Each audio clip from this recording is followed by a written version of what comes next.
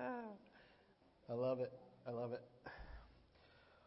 So, first of all, I just want to just say that it's an honor to be up here before you all, and that you would come and listen to me speak, of all people. But I got to give honor real quick to the pastor, who's obviously not here today. Pray for them as they're traveling home from their vacation today. I know that some of their families here, but I know they're still driving home from South Carolina. So please be in prayer as they make it home safely. But I want to give honor to him today for allowing me to get up here and talk to you guys and preach a little word. So before we get started on the video real quick, I just want to say, and I kind of said a little bit a second ago, but today's message is all about putting the storm aside and focusing on the blessings that are right in front of you. And it's just about putting God first.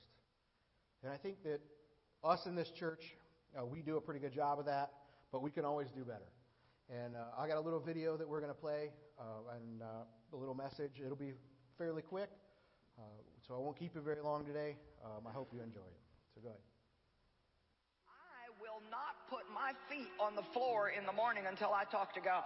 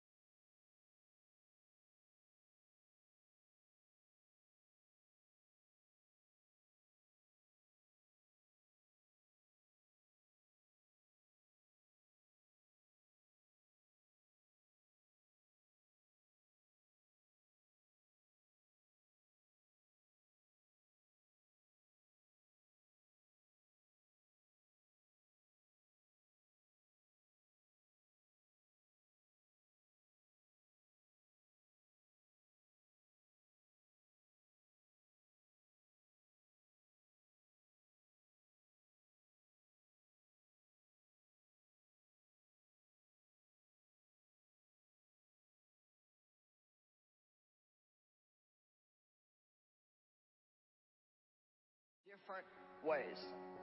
You see, here's the thing that you don't want to do. I found myself many years ago trying so hard to work God into my schedule. And finally one day the Lord said, why don't you just work your schedule around me? So are you trying to find a place to put God into your schedule? Or would you be willing today to say, God, from now on, you're going to be first, and I don't care what else has to go, or what I have to change, what I have to make an adjustment in. I want to keep you first in my life in everything. Let me tell you, being a Christian just does not work out right if God is a sideline in your life. He doesn't want to just be part of your Sunday morning. He wants to be welcomed into and be a vital part of everything that you do. Millions of people believe in Jesus and go to church on Sunday. But God is not first in their life. He puts you first in His life. Do you know that? Every single one of you is first in God's thoughts. And I want you to understand this today. You are on God's mind all the time. He's always thinking about you. We could not even count the thoughts that God has toward us. They would be like little grains of sand on the beach. Before you ever arrived on planet Earth, God made a plan for every single day of your life. He won't force you to walk in it, but He would like you to walk in it. He would like to guide you and lead you through life and literally, let me say it again, be involved in everything you do. In every decision you make, God wants to be part of it. That's what Jesus died for us to have. Boy, we sure need God when we're desperate. Well, we can't just go to God when we're desperate. That's not a walk with God. You say, you mean to tell me that I need to spend time with God every day? How about every 5 minutes? God is not for the emergencies in our life. He is our life. Well, so we can just keep trying to do a bunch of stuff without Him and just fail time after time, and hopefully we'll finally get it. That's what happened to me. Now, some of you are still young enough that you think, oh man, I got to get married, I got to have kids, I got to climb the ladder of success, Well, that's good. Do all that. But if you do all that without God, you'll come to the end of it and you'll still be very dissatisfied. You're going to be like a person roaming around in the wilderness, seeing one mirage after another that you think has got the water that you need. Oh, this will make me happy. Well, this will make me happy. Well, this will make me happy. Nothing is going to make you happy, content, and satisfied. You may go and enjoy a vacation, and you're happy while you're there, but who wants to just enjoy certain events and days in their life? I want to enjoy every single ordinary day of my life. Every day.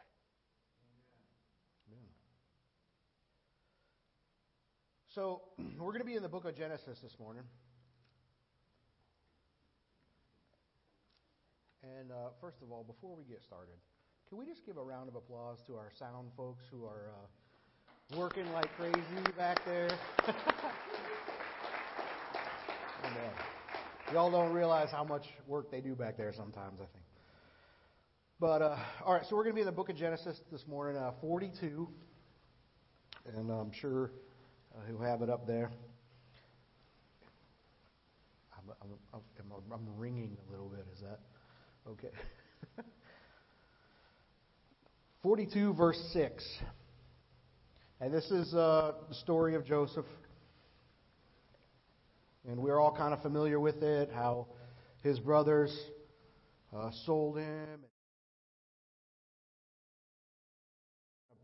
in a hole, sold him into slavery, and God meant that story for good. I'm still very ringy. I keep hearing myself reverberating. But, all right, so we'll keep going. So anyway, so in the book of Genesis, we know the story. So we're going to go chapter 42 and verse 6. It says, "And Joseph was the governor over the land.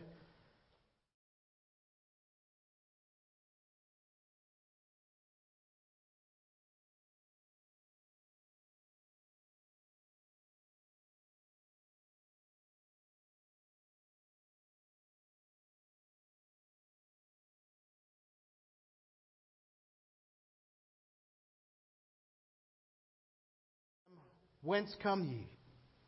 And they said, From the land of Canaan to buy food. And Joseph knew his brethren, but they knew him not." So the point in this story is that they're related to somebody. His brothers are sitting in front of him. He recognizes them, but they don't recognize him. They're related and don't recognize each other. And in order for them to benefit from the relationship that they had previously, they had to eventually come to recognize him as their brother. And later we'll see that Joseph revealed himself to them. Because he was a part of the family, and they had told their father that he was dead, and now they needed him greatly. And this is a moment of great family healing. We'll just take just a quick second and focus on this real shortly. This is a moment of great family healing. Joseph here is trying to make it comfortable. And if you have a family, you'll have these moments as well. Or if you've been married for very long, you'll have these moments where you have to stop fighting over the issue and recognize that you're on the same side. We don't need to attack the person, but we need to attack the issue at hand. And sometimes we don't recognize someone to be an ally or a brother, and it will affect whether or not we're able to change the situation. And sometimes that can lead to divorce in a marriage or years of family turmoil, fighting amongst each other. And it's important to see that this story is actually kind of a picture or a shadow of when Christ would come unto His own and they would not recognize Him. Let's go to John 1, 10 through 14.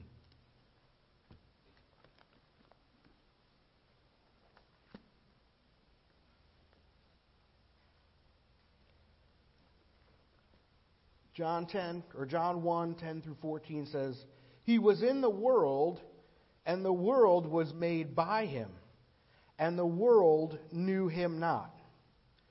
The world knew Him not. He came unto His own, and His own received Him not. But as many as received Him, to them gave He the power to become the sons of God. Even to them that believe on His name, which were born not of blood, nor of the will of the flesh, but the will of man, but of God.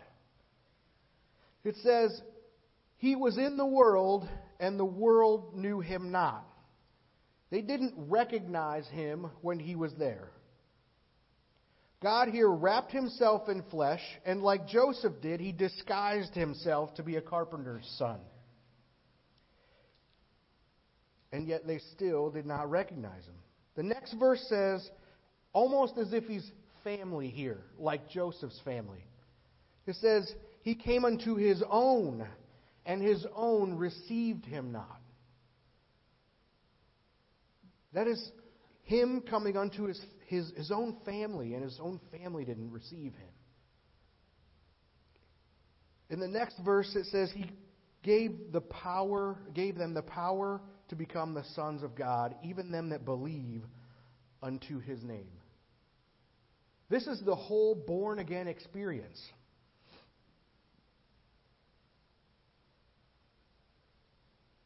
It revolves around, do you recognize Him to be the Son of God? Do you recognize Him to be the master of your life? Salvation does not depend on whether or not you believe God exists. Because God can exist and you still not be saved. You must recognize Him to be the Savior of your life.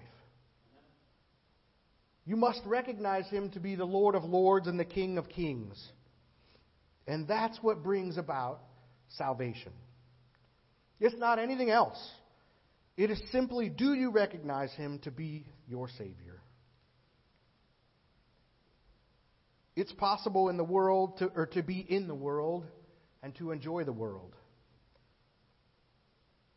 Or to be in a storm and not recognize Him. Like when the apostles were with Jesus all day, and He sent them away in a boat so that He could go pray. We're going to switch over to Mark 6:45 through 52.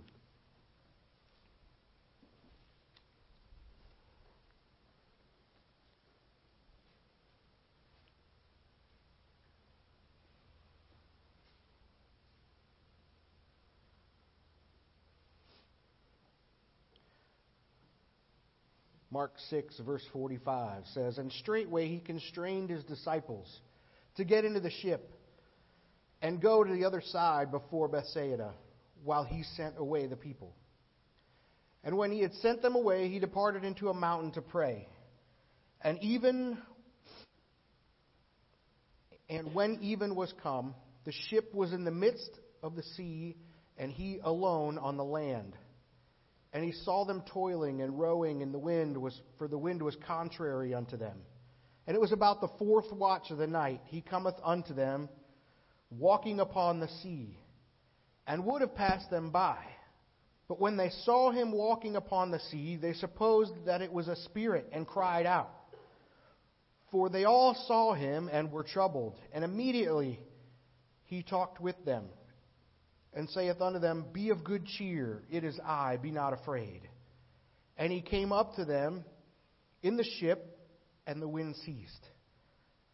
And they were sore amazed in themselves beyond measure, and wondered.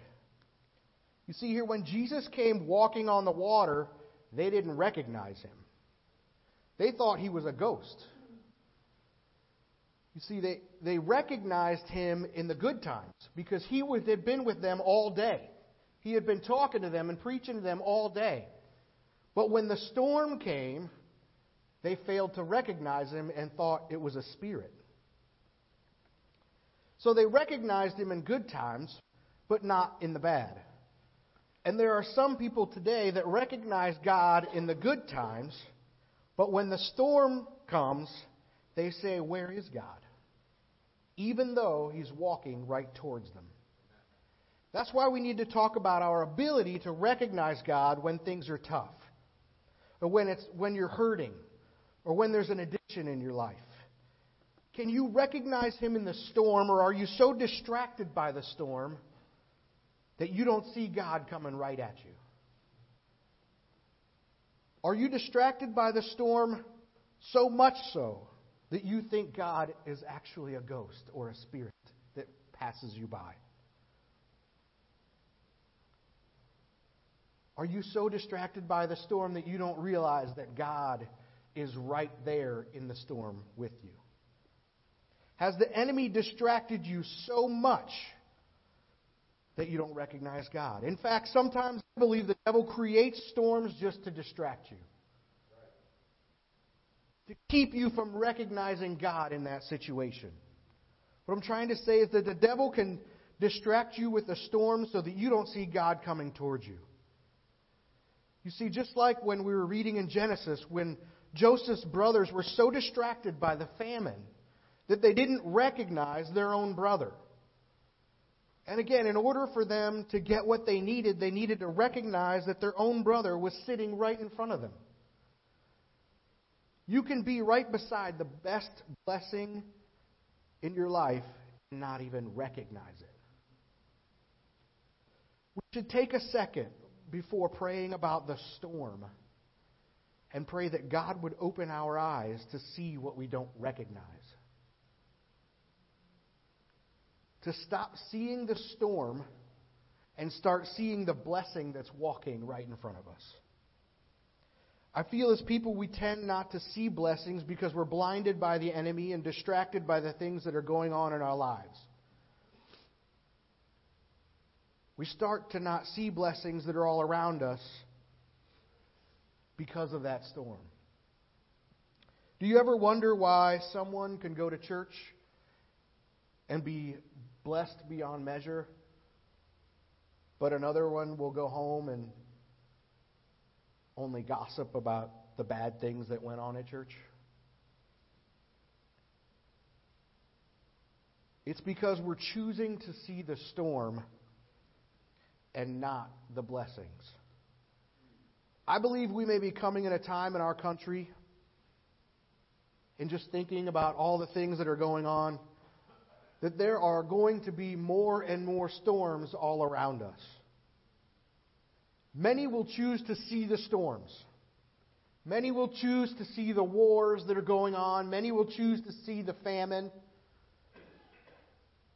the afflictions that we're fighting in daily life, or anything else that may be trying to stop us from recognizing that Jesus is there with us. And I feel like so many will focus on those storms that they'll fail to see when God splits the eastern sky. And I hate to say it, but I feel that some in this church may see the storms around us, but not the blessing that this church is to each of us. And believe me, I feel that we are coming to a day in this world where our church family is going to be more and more and more important. So I urge you today to pray to see the blessings and not focus on the storm. Pray for sight to see the huge blessing that's right around the corner. You guys will never know how much this church means to me, because I ran from what was a storm of being in the work of God. And I didn't see how much of a blessing that it would be to be here. It's important for all of us to understand how important church is, and to focus on the fact that God is here standing in our midst.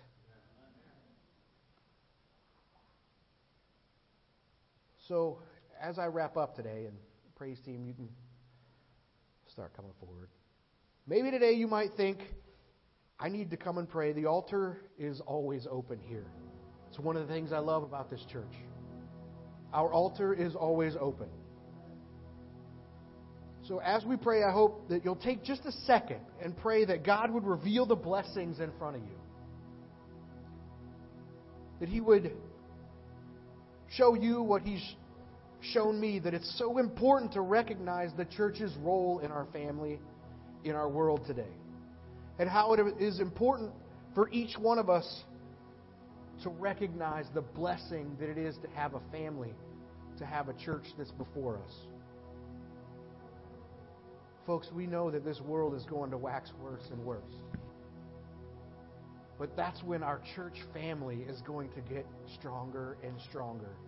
And the blessings are going to be overflowing the people that love God. We just have to stop focusing on the storms around us and start putting God first.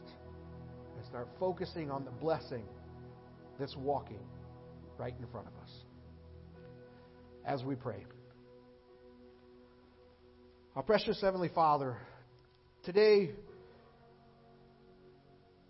we want to ask that you would help us to look past all the storms. Look past all the distractions that the enemy brings our way. And begin to recognize the blessings that you have for us that are staring at us right in the face. We pray that we would not see the storms inside the church, but we would see the blessing that is the church family. That we might have our eyes opened to the blessings that this church brings us each and every week. To the blessings that you bring us each and every week and each and every day. May we focus on all the blessings that are right in front of us and know that we have such a good church family here together. Lord, we thank you for your blessings. We ask that you would just open our eyes to them more often. We thank you for this day, and we ask these things in your precious heavenly name.